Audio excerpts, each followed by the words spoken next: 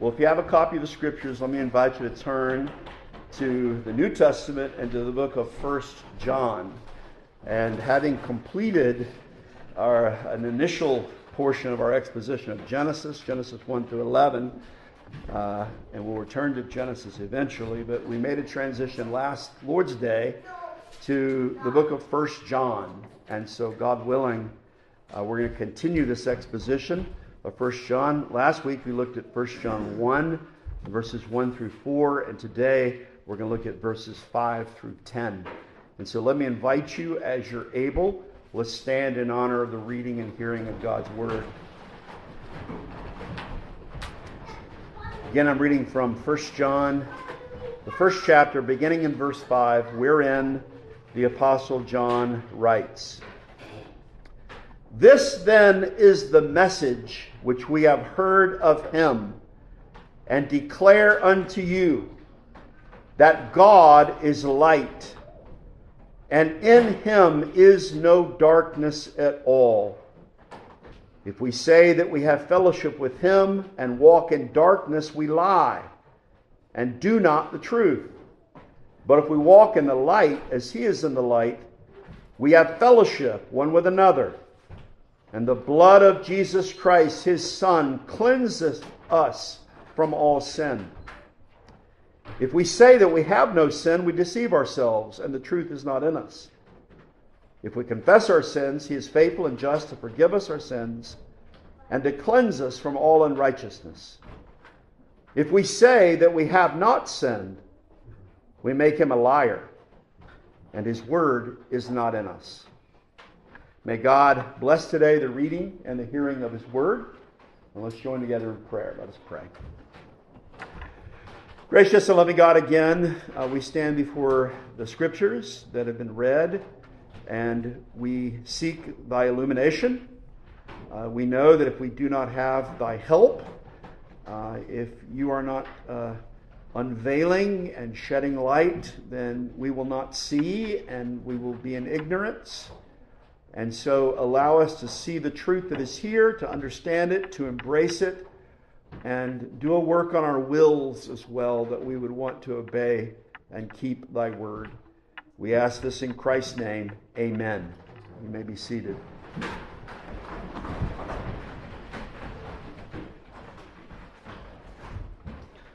The Christian faith is filled with spiritual metaphors, with spiritual language, signposts that point us toward the truth. Think about, for example, the beloved 23rd Psalm, which begins, "The Lord is my shepherd, I shall not want." We realize when we read Psalm 23, or sing it, we realize that the psalmist is not saying that God is literally a man who is a shepherd, a keeper of sheep. But when we hear, "The Lord is my shepherd," we know that the psalmist is telling us God is like a shepherd. How is he like a shepherd? He's like a shepherd in the way that he cares for us, in the way that he tends the lambs. He tends the people of God. The Lord is a shepherd in the way that he makes his flock to lie down in green pastures. He leads them to still waters. That is, he nourishes them. He causes them to drink, to be fed. He allows them to rest. He protects them from fierce predators.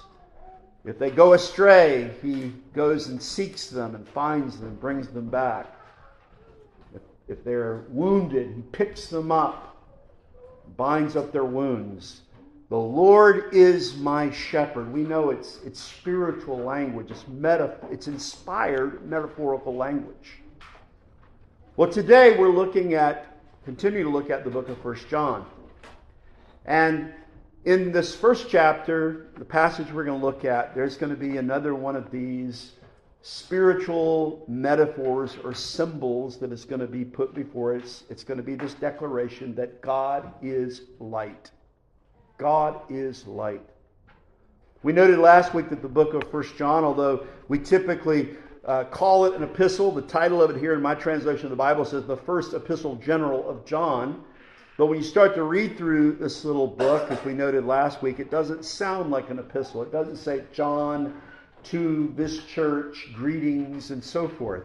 It starts off like a sermon or like a doctrinal treatise. And so there are instructions here. As we noted last week, the author of this book is John, who was the son of Zebedee, the brother of James, the first martyr, the first apostle who died for his faith, as recorded in Acts 12. But John was one of the followers of Christ. He called himself in the Gospel of John the beloved disciple. He sat right next to Christ when they were in the upper room. And we saw last week that he stressed the fact, starting in verse 1, that he was with Christ, that he had seen Christ, that he had heard Christ, that he had handled Christ. And so he's stressing the authority that he had. He knew the teachings of Christ. And that's going to be significant because as it's going to continue, he's going to tell us that one of the things he heard from Christ was the declaration that God is light. This powerful metaphor. What does it mean when Christians say God is light? Hopefully we'll unpack that a little bit. He doesn't stop there, though, as we'll see. He extends upon this metaphor, and he also says that Christians should walk in the light. Now, that sounds like good religious jargon. You know, sometimes when I'm teaching a college class on Survey of the New Testament and somebody have essays for the kids to write, one of the things I'll tell them is be careful of religious jargon. Don't get all jargony with me on what you're going to write. Walk in the light. Yeah, praise God, let's walk in the light. What does it mean to walk in the light exactly? What did the Apostle John mean by that?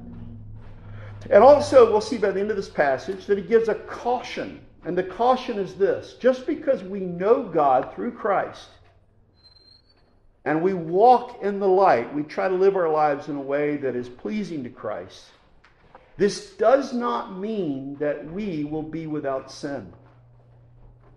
We are redeemed sinners. And in this life, we are not yet in the glorified state. And Christians can disappoint one another, and we certainly disappoint the Lord. We are not yet what we one day will be. And John is stressing that in the teaching we'll listen to today. Well, with that, let's turn and let's look at the passage. And I want to divide the passage into three parts. First part is verse 5. And this is that initial declaration, that metaphor that God is light. The second part of the passage is verses 6 and 7. And this is where we have the exhortation that as Christians we are to walk in the light. And then the third part of the text, verses 8 through 10, is a cautionary reminder or instruction that even though we are to walk in the light, in this life we will not be without sin. So those are the three parts of the text. Fairly simple, really. God is light. We should walk in the light. But we will not walk in the light in such a way in this life as to be without sin. Let's see if we can look at each of those three parts and understand them a little bit better. We'll begin with verse 5, the declaration that God is light. And you'll notice that this is the way John begins. He says, "This then is the message," and the Greek word there for message is angelia. It's the word that means news. The Greek word for gospel is euangelia, the good news. Here it's just the word angelia, which means a news or a message. This is the message or the news which we have heard of him, referring back to Christ, the one that he had heard, seen, and handled, and declare unto you, plural, a group of people, not just one person. This is written to a church. That God is light and in him is no darkness at all. I might mention the word declare there. And declare unto you has that same root angelia in it. It's angelo. So basically he says, this is the news which we have heard of him and we have newsed or messaged to you.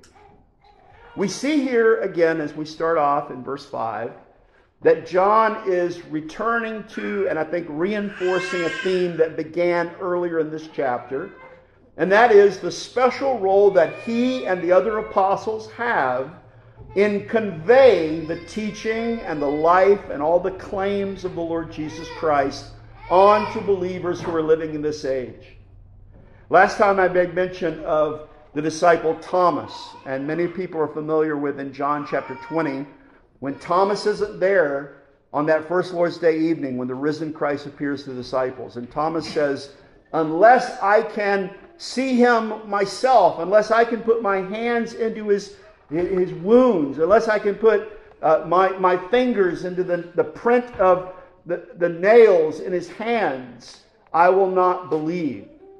And the next Sunday evening, the next Lord's Day evening, Christ appeared again to the disciples, and he appears to Thomas. Thomas is there, and he says, okay, Thomas, you wanted to see, and you wanted to touch. Here I am. And he said to him there, reach out your finger and behold my hands. Reach out your hand and thrust it into my side. And then in John 20, verse 27, Christ had said to Thomas, and be not faithless, but believing. And at that point, Thomas was not doubting Thomas, but believing Thomas. He responds in John 20, 28 to Christ, the risen Christ, having seen him, my Lord and my God. Someone after the service last Sunday during lunch pointed out to me the next verse, which is really key there, and it fit with what we were talking about last week. In John 20, 29, Christ said to Thomas, because thou hast seen me, thou hast believed. Blessed are they that have not seen and yet have believed. And already Christ is anticipating the fact that after his ascension, that it would not be possible for believers any longer to see him and to hear him. But how would people come to faith? They would come to faith by hearing the testimony of the apostles, by reading the New Testament itself, which would be written by the apostles. Thereby, in Christ's high priestly prayer in John 17, remember he prayed in verse 20, for them which shall believe on me through their, meaning the apostles' word. And so that same theme is coming back here. Look again at verse 5. This then is the message which we have heard of him and declare unto you. We could sort of picture here maybe something like a relay race. I've used this analogy before. This is the way the faith is transported. The apostles had seen Christ. They had heard Christ. Then everything that they had seen and that they had heard, there were many of those things that were led by the Holy Spirit to write down. And when they were alive, they could preach. They could tell people. And this truth, this deposit of information about Christ, they passed on to those in the next generation. And then the apostles passed off the scene, but because the Word of God had been inscripturated, what they said, their testimony was able to be passed on to the next generation and passed on to the next generation. And those of us who are believers now, what has happened is we have received from others. We have received from others what the apostles said, and we're in possession of it right now. And if Christ delay his coming, we will pass it on. These little ones that are sitting here, and some that are here yet to be born, should Christ delay, we will pass it on to them by God's grace. And the Lord will be never left without a witness. And so this is, I think, what John is getting at.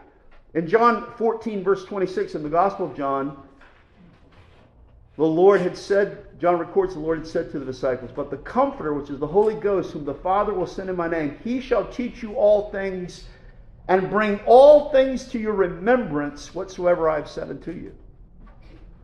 How were John and the other apostles able to remember all the things that Christ said and did and all the things he declared about himself?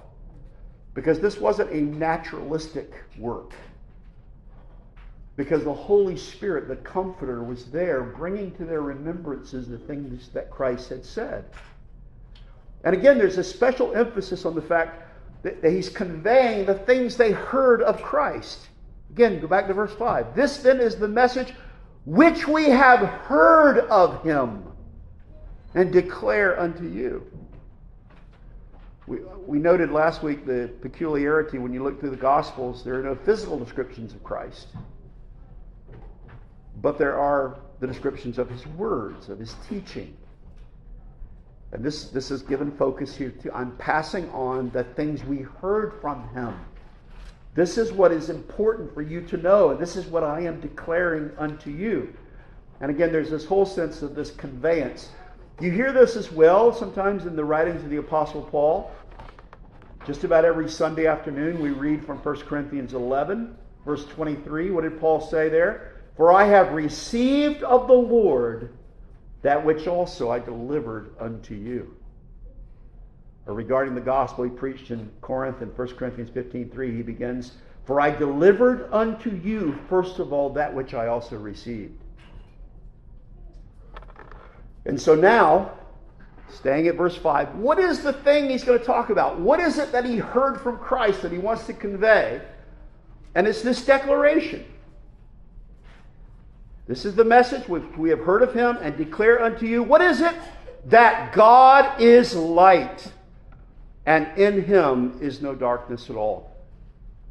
There seems to me to be at least two things that are being said here. One thing is positive, we might say, and one thing is negative.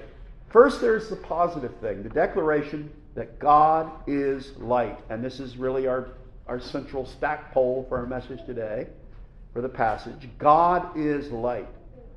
What does this mean? Again, it could be religious jargon. People could be running around saying, God is light, God is light. What does that mean exactly?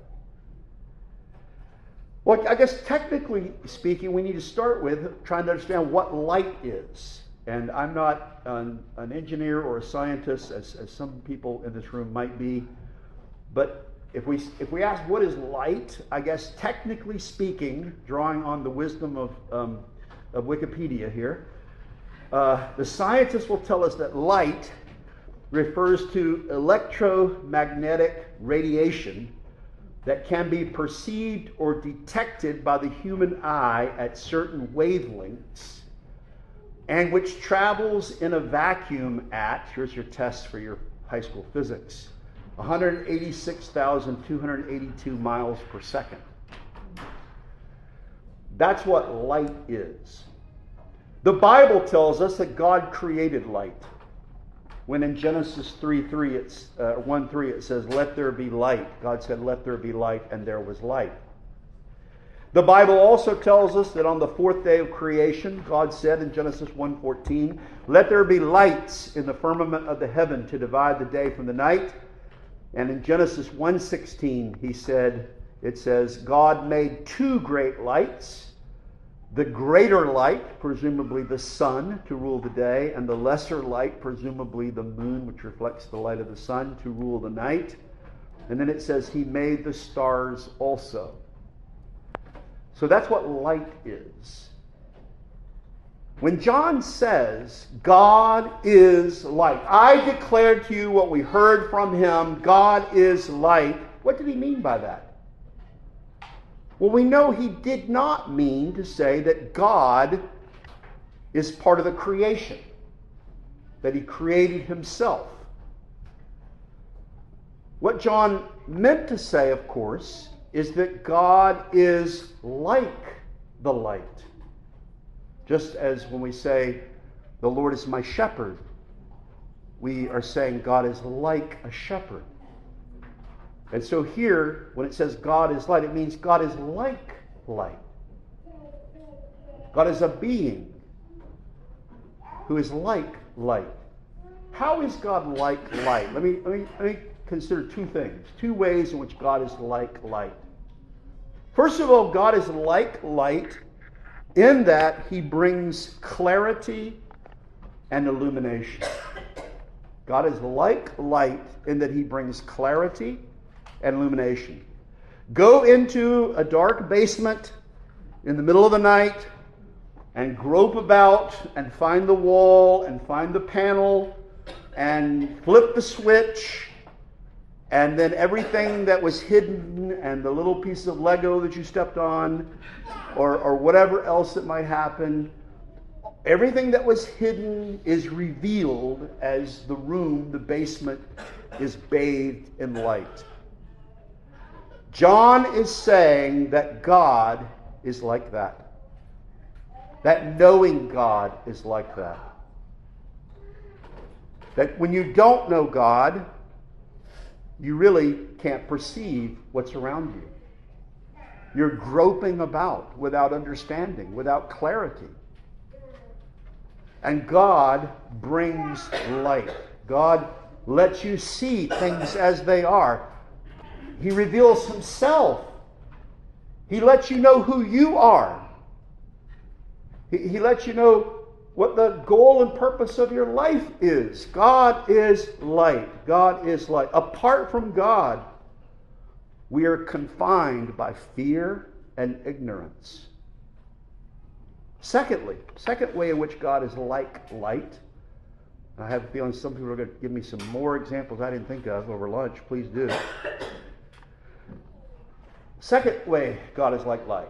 God is like light in that, in some circumstances, light can be so powerful that we cannot look directly upon it.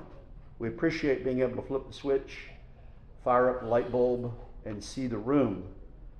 But if you go out on a sunny day, clear day, and look continuously at the sun, you're going to injure your eyes.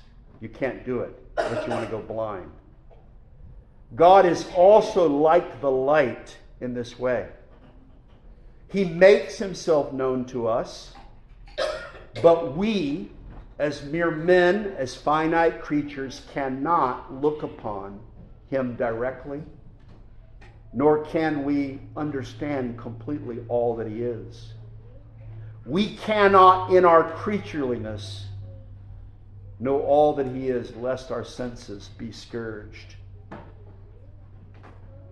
This is what some theologians call the creator-creation distinction.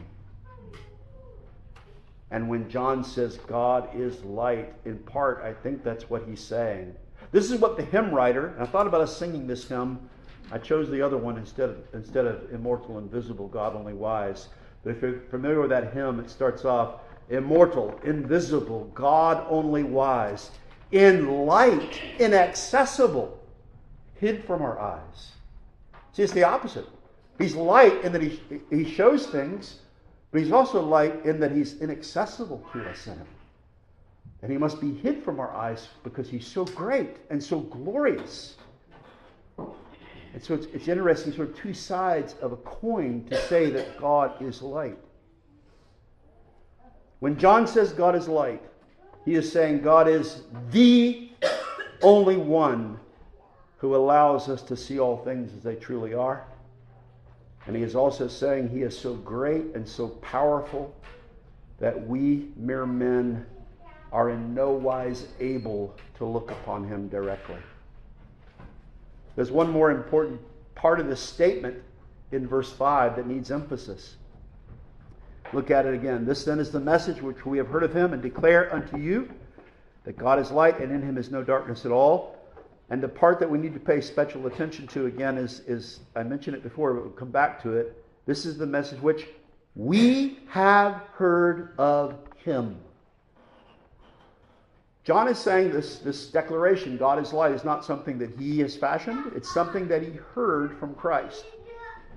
Now, we might take a concordance, or we might Google, or whatever, and we might look through the Gospels, and we might try to find a place where it's recorded that Jesus said God is light. And if we do so, we will not be able to find that place. But we will be able to find in the Gospel of John, chapter 8, verse 12, just after he offers a forgiveness to the woman taken in adultery, he declares, I am the light of the world.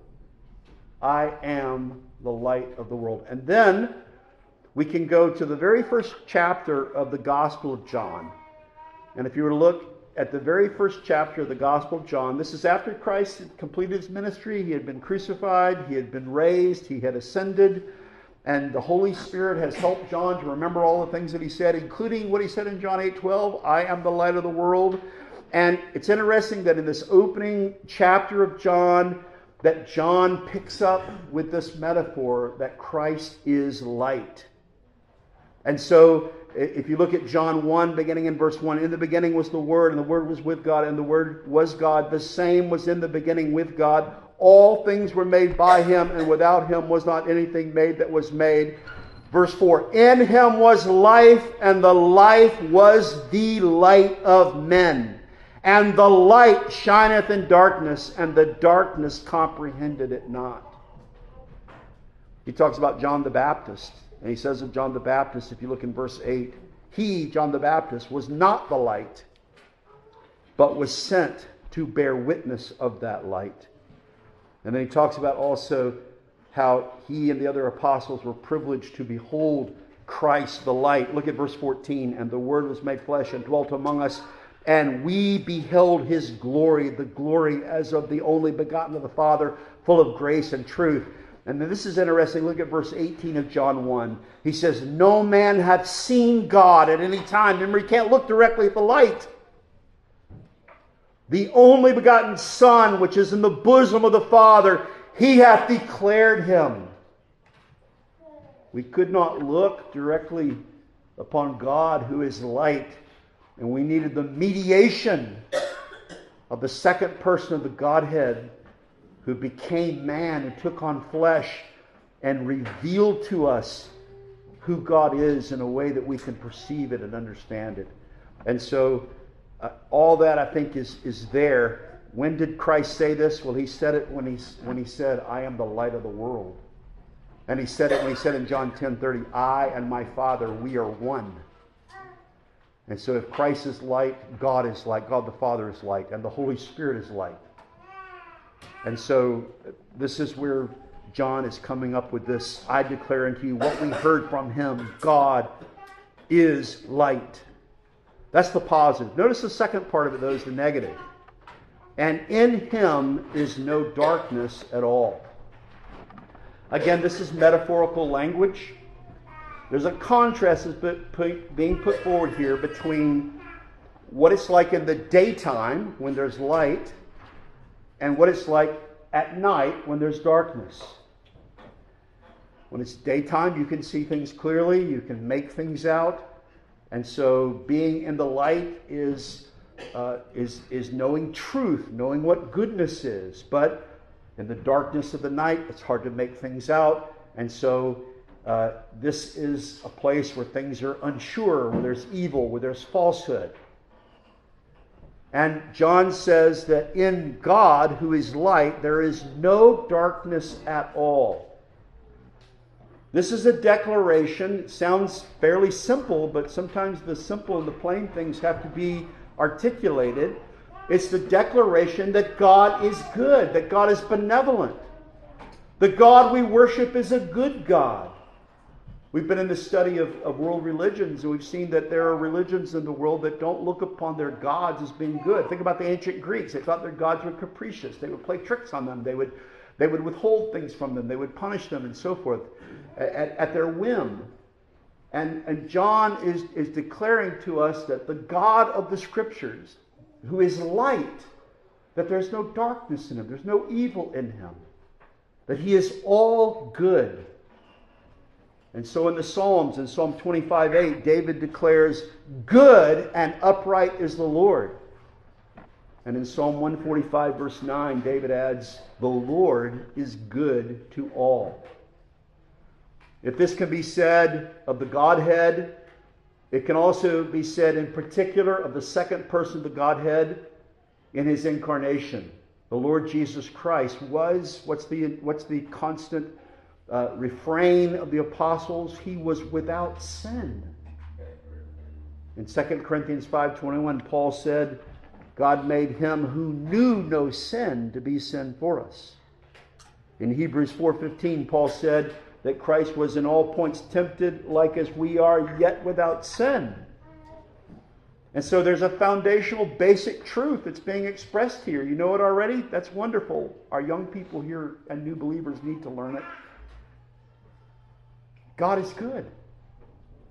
And the Lord Jesus Christ didn't sin. His will was always in perfect conformity with that of the Father, and there was no evil in him. It would take a Christ without sin to save sinful men. And so this is all being declared here in these two statements. God is light, and in him is no darkness at all. Let's move to the second part of our text now, which is verses 6 and 7. And this is the exhortation to believers that they are to walk in the light. And it's interesting because John begins sort of negatively with a description of a person whom we could call a kind of false professor. Someone who perhaps says he's a disciple of Christ, but he shows that he is not a genuine disciple of Christ by the way he lives. And so look at verse 6.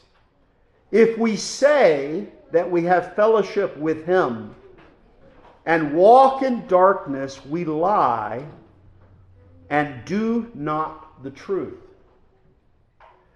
Now, I think it's interesting. You can take note of this. All throughout this passage, I love the humility of the Apostle John because all these statements are made in the first person plural.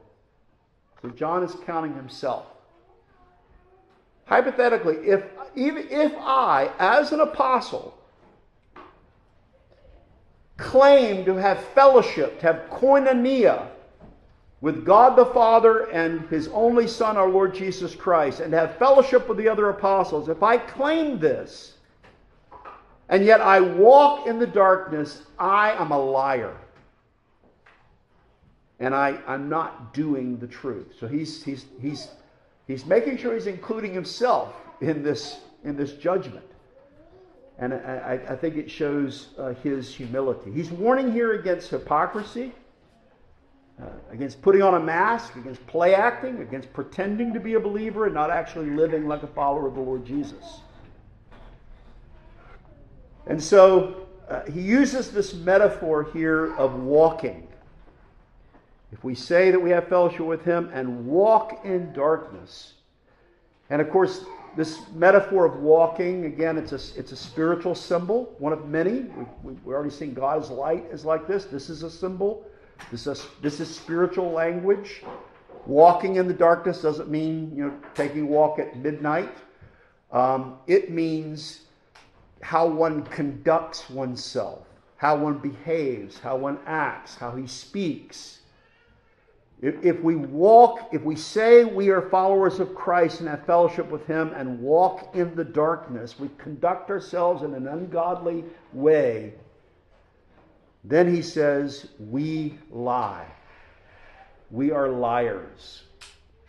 And we do not, notice he doesn't say we do not say the truth or speak the truth, but we do not do the truth. That is, we do not do the good deeds. We do not show the fruit of a person who is genuinely converted.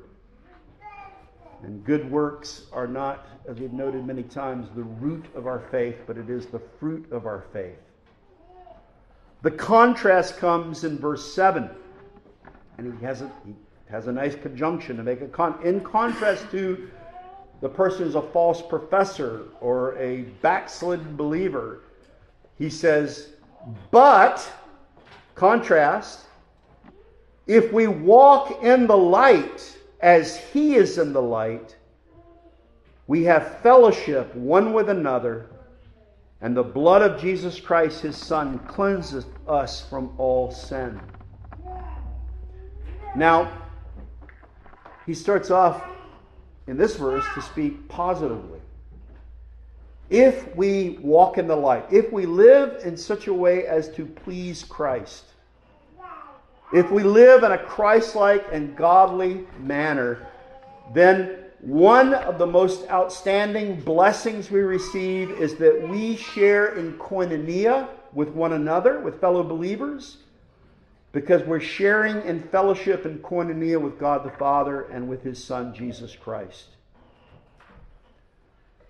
I think I noted last week in Acts chapter 2, verse 42, a description of the church of Jerusalem. It says they were devoted to four things: They devoted themselves to the apostles' doctrine, to fellowship or koinonia, to the breaking of bread and to prayer.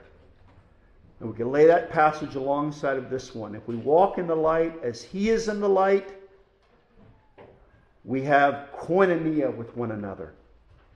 We show that we are authentic believers by the ways in which we live out our lives. And I think that's particularly striking when he talks about you have fellowship one with another, because remember, this is most likely a church he's writing to that has gone through schism over false teachers who have come in and denied that Christ had come in the flesh. We looked at last week, remember in 1 John 2:19, they went out from us, but they were not of us. And in 1 John chapter 4, verses 1 through 3, where he encouraged trying the spirits. And he talks about those who deny that Christ has come in the flesh. They've had conflict. And basically, I think what he's saying is we've had conflict because we've had a mixed congregation. There's some people walking in darkness and some people walking in light. And there's been this conflict. But if we would only just walk in the light as He is in the light, we will have koinonia with one another. Sometimes people say, don't talk about doctrine, Pastor. You'll create division. Don't talk about godly life practices. You'll cause division. But John seems to be saying exactly the opposite. Walk in the light as He is in the light. Then you will have koinonia, fellowship with one another. The way to have unity in a church, and I think to God's glory, we've seen this borne out in our church over the years, is the way to have unity in the church is to have unity of belief and unity of practices. The churches that go through schisms are generally the ones that don't know what they believe. So one person holds one view about something, one person holds another type of view. And we need to be careful about this, because our confession has a chapter also on religious liberty. And there are some places where we have to bear with one another and recognize there are weaker brethren, and we don't want to be the police and be going through every detailed decisions of one life. But we're talking about the basic doctrinal core things. Unity in belief and unity in practice bring koinonia with one another and lessen the types of schisms that might come within a church. We're not debating here whether Christ came in the flesh in His church, right? We're not debating that. We're not debating that God is one God in three persons, Father, Son, and Holy Spirit. We're not debating that the Scriptures are inerrant and infallible. That's not on the chopping block for debate. We're not debating whether how to define marriage. It's one man, one woman, one flesh union. Those things aren't up for debate, and so there's unity. And I think John is saying that. If we walk in the light as He is in the light, we have fellowship one with another. And then he adds at the end of verse 7, something that those who walk in the light show that they have, and that is that they have experienced salvation through the blood of Christ. And the blood of Jesus Christ, His Son, cleanseth us from all sin. John calls attention here at the end of verse 7 to the atoning significance of the shed blood of the Lord Jesus Christ. I've noted before how some of the old liberal preachers of past generations mocked the biblical evangelical focus on the blood of Christ, calling it a slaughterhouse religion. But the term, the blood of Christ, is not one that was simply pulled out of thin air by contemporary evangelicals. These are the words of the Apostle John, as he says, and the blood of Jesus Christ, His Son, cleanseth us from all sin. And guess what? It wasn't just John's invention. He's conveying what he heard from Christ. Remember when Christ was in the upper room with His disciples and He instituted the Lord's Supper? What did He say to them as it's recorded in Luke 22, verse 20?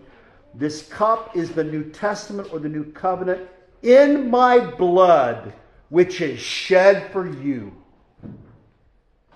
The Apostle Paul in the opening chapter of Ephesians speaks of how Christ made us accepted in the beloved, meaning Christ himself.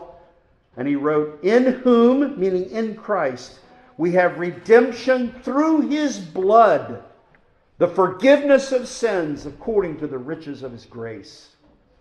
Ephesians 1:7. The old hymn, which we're going to sing a little later, asks, what can wash away my sin? And answers, nothing but the blood of Jesus. Notice the reference here in verse 7 to cleansing. The blood of Jesus Christ, his Son, cleanseth us from all sin. Notice that the cleansing does not come through our own efforts to clean ourselves up, any more than an infant can clean himself up by changing his own diaper.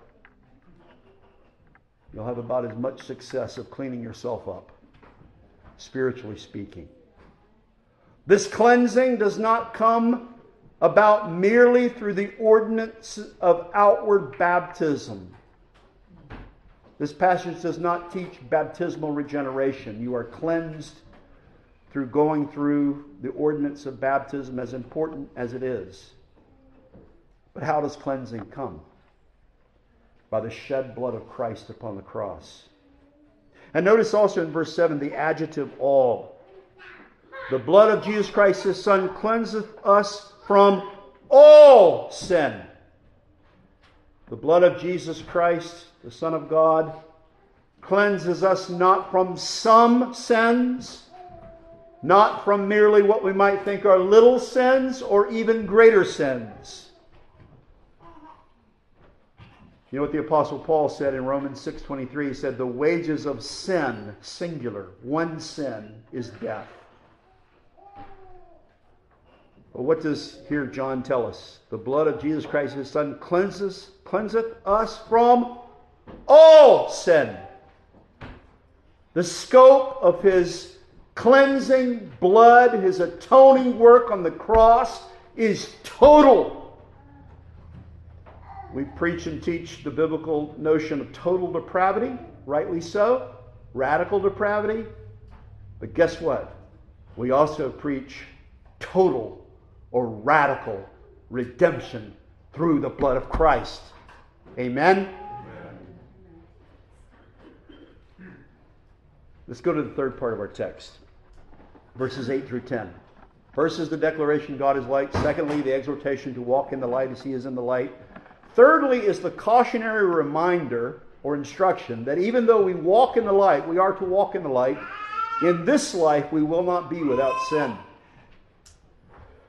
The teaching here addresses the spiritual condition of the redeemed believer in this life as we live between the first advent of Christ and the second, as we live in a world where the kingdom has already come. We've already been transported into the kingdom. Paul could write in Colossians that we sit in the heavenly places in Christ.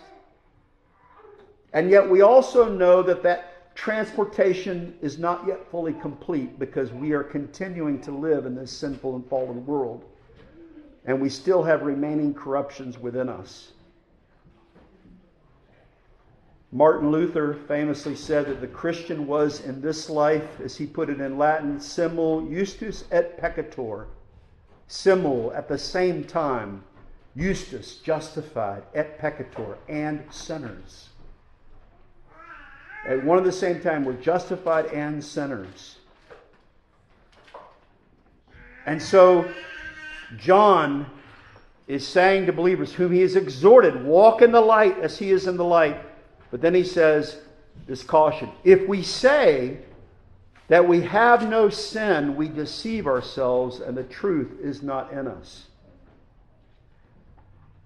We all know as believers that there is a rub or a tension that we experience in this life. Paul described it in Galatians 5:17 when he wrote, for the flesh lusteth against the Spirit, and the Spirit against the flesh, and these are contrary the one to the other, so that ye cannot do the things that ye would. 1 John 1:8 that I just read is an indispensable proof text against any teaching of what we might call perfectionism. Any notion that we can attain full holiness in this life. There are some who have presented this and preached this. I've told you before about how years ago, I shudder to think how many decades ago now, when I was a college student, that there was a fellow who he may still be out there for all I know, but he would go around to various college campuses and he would carry a big cross, and his name was Brother Jed. And he would go out into the central part of the campus. He did it at the school that I went to, out on the lawn, and he would start denouncing all the sins of various people, and this would draw a crowd. And he would yell at girls for wearing their skirts too short, and yell at guys for drinking a beer or something like that, and so he would be, hellfire, brimstone, and then he would be challenged. Well, who are you to judge me? And he would say back in response to them, I can judge you because I no longer sin. He claimed that he had not sinned for a good number of years. And sadly, Brother Jed was reinforcing a false stereotype that many non-Christians think about Christians. That we somehow think that we aren't sinners, or we're no longer sinners because we have become Christians. When in truth it's exactly the opposite, isn't it? You didn't really know you were a sinner until you became a Christian. Your eyes were enlightened and you saw the sin problem in your life. The light came and you saw yourself for who you are. And even after you were converted, you recognize those remaining corruptions with you because you're not in the glorified state yet. There will come a time if you're in Christ. And immediately at your death, your spirit is with Him. And then finally at the final resurrection, your spirit and body are with Him in glory. And the Apostle John here is, again, nipping in the bud any conception of perfectionism in this life. If we say that we have no sin, we are self-deceived. We deceive ourselves. And the truth is not in us. In verse 9, now he speaks positively. If verse 8 is the position one should not have, verse 9 is the position one should have as a believer. Notice, continuing the first person plurals, if we confess our sins, He is faithful and just to forgive us our sins and to cleanse us from all unrighteousness.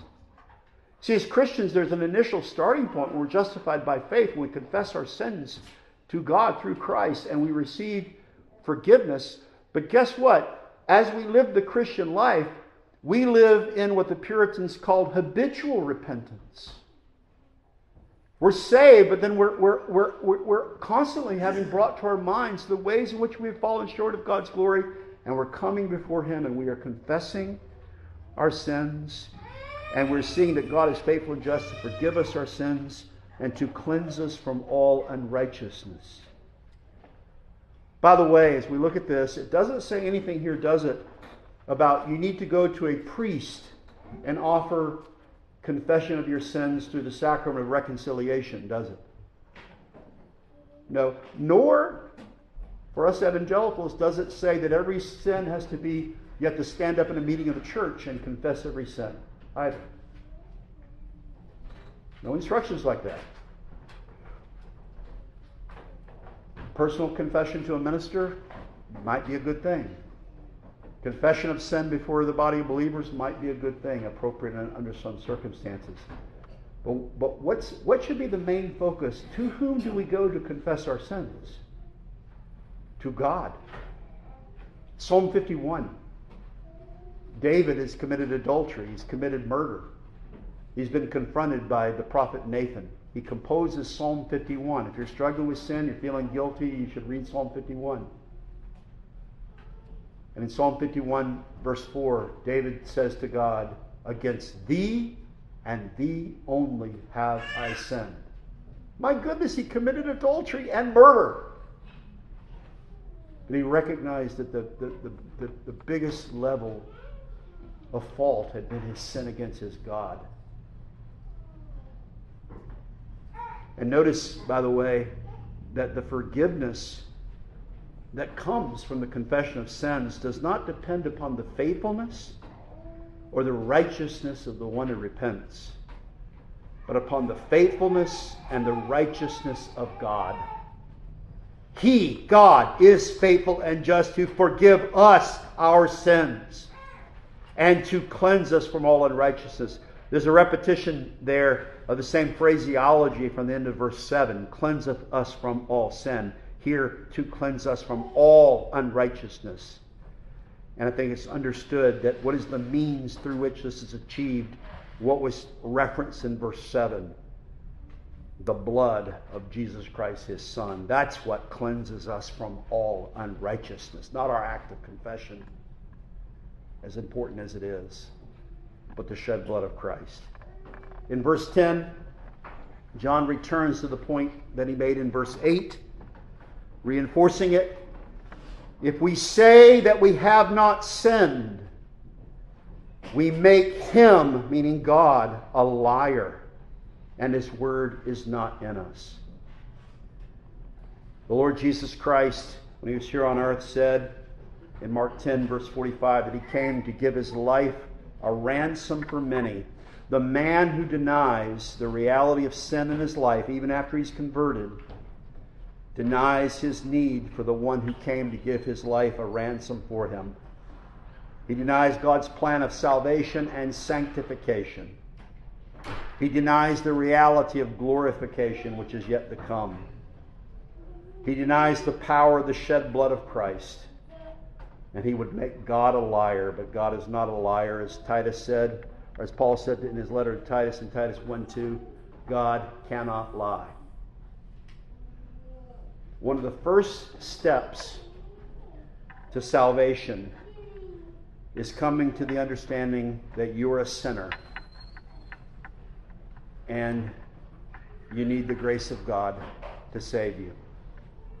And one of the first steps of sanctification is recognizing that you're still a sinner and you need the grace of God to sanctify you.